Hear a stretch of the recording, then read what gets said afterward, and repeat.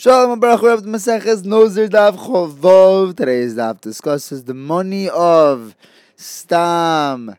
That the Stam money, which was not designated for Karbanos, is all supposed to go to Nadava.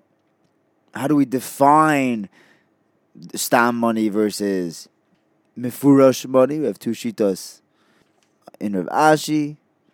Is there a difference between actual money or items that can be used to pay for these karbanos? We begin, the Gemara tells us that the halacha is that the stam money set aside for karbanon nazirus is sent for a nadava, but that's only by a nazir. The Gemara says only by a nazir. Is that true? I think we can find somewhere else where you would also send the money to a nadava. We have a brayso that tells us that by all other bird karbanos, kinim in the Torah, if someone sets aside money to bring a korban chatos animal, he brings the chatos with that money. If he sets it aside for an oila, he brings it as an oila. But if he dies, then if the money was just stam, and here's our point, you know what you do with the stam money? You spend it on korban nedavos. So why are you telling me that this halacha is only by nazir? The Gemara says it's true, it does apply other places. The brayso just said it by a nazir, and included in the case of nazirs any other bird karbanos that are similar to the case of nazir, where you're bringing two kinim for one reason, as opposed to where? As opposed to the case in the brayso of someone who's chayav chatos, and randomly, for a separate reason, he's like, you know what, I'm chayav chatos, but I also want to bring an oila. And then he separates money for these two karbanos, and he says, this money is for my choyvos. If he wants to take this money and use it for a chatos, he can't. If he wants to use it for an oila, he can't. If he dies, then this stam money is not used for nedavos, it goes into the Yam HaMelech. Because these two reasons, these two kinim, they were for two separate reasons, and therefore we don't have the same heter like we do by nazir. Next, we define, Rav Ashi explains the difference between money that's set aside as stam and money that was set aside mefurash. The first way Rav Ashi explains it is that mefurash doesn't necessarily mean that he says, okay, this pile of money is a chatas, this pile of money is an oila, and this is the shlamim. Even if he just says that this pile of money is for my chatas, oila, and shlamim, that still counts as not being stam, as being mefurash.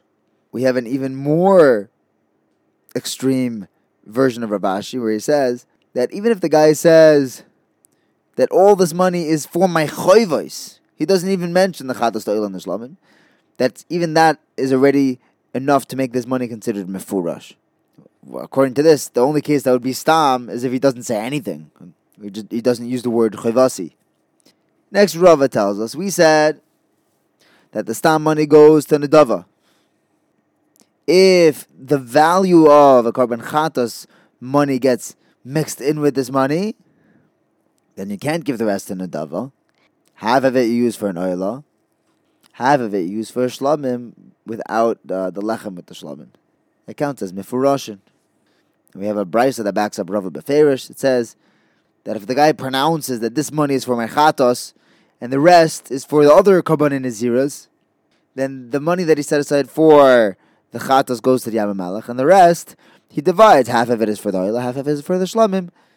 All of this money is if he spends all of the money, then he's going to be chayav me'ila. But if he only spends some of it, he won't be, because we could assume that the money that he spent was only from the shlamim part, where there isn't me'ila before there's rikas dam. If the guy says that this money is for the oila and the rest is for the other korban naziris, for the chatos and the shlamim, then the amount he explicitly said was for the oila, he uses that to buy a korban oila. That money has an iser me'ila, as korban oila do. The rest of the money he gives as a nedava. He spends towards nedava korbanos. And the rest of the money also is only going to have an iser me'ila if he spends it all. If he doesn't, then we could say that whatever part of the money he spent was from the shlamim. Lifnei Zerika, which won't be in a certain Me'ilah. Next, Rav Huna Rav tells us that this only applies when we're talking about money that he set aside for his karbanos. But if he set aside an animal, that automatically counts as mifureshes. That's not stam. That's not stam karban. This animal is for its karban. Rabbi Nachman says that when we say that an animal set aside is automatically mifureshes, that's only if it's tam. But if it has a mum, then it goes back to being stam, because you can sell it and use that money. However, he says if someone has silver or actual gold, that would not count as stam. However, Rav Nachman Bar Yitzchak says that even nascha, even silver and gold, even beams of wood, would not count as stam. Even that would be mifurashin, since silver sells very easily. It's already considered to be designated to those karbanos. Thank you for learning with me. Have a wonderful day.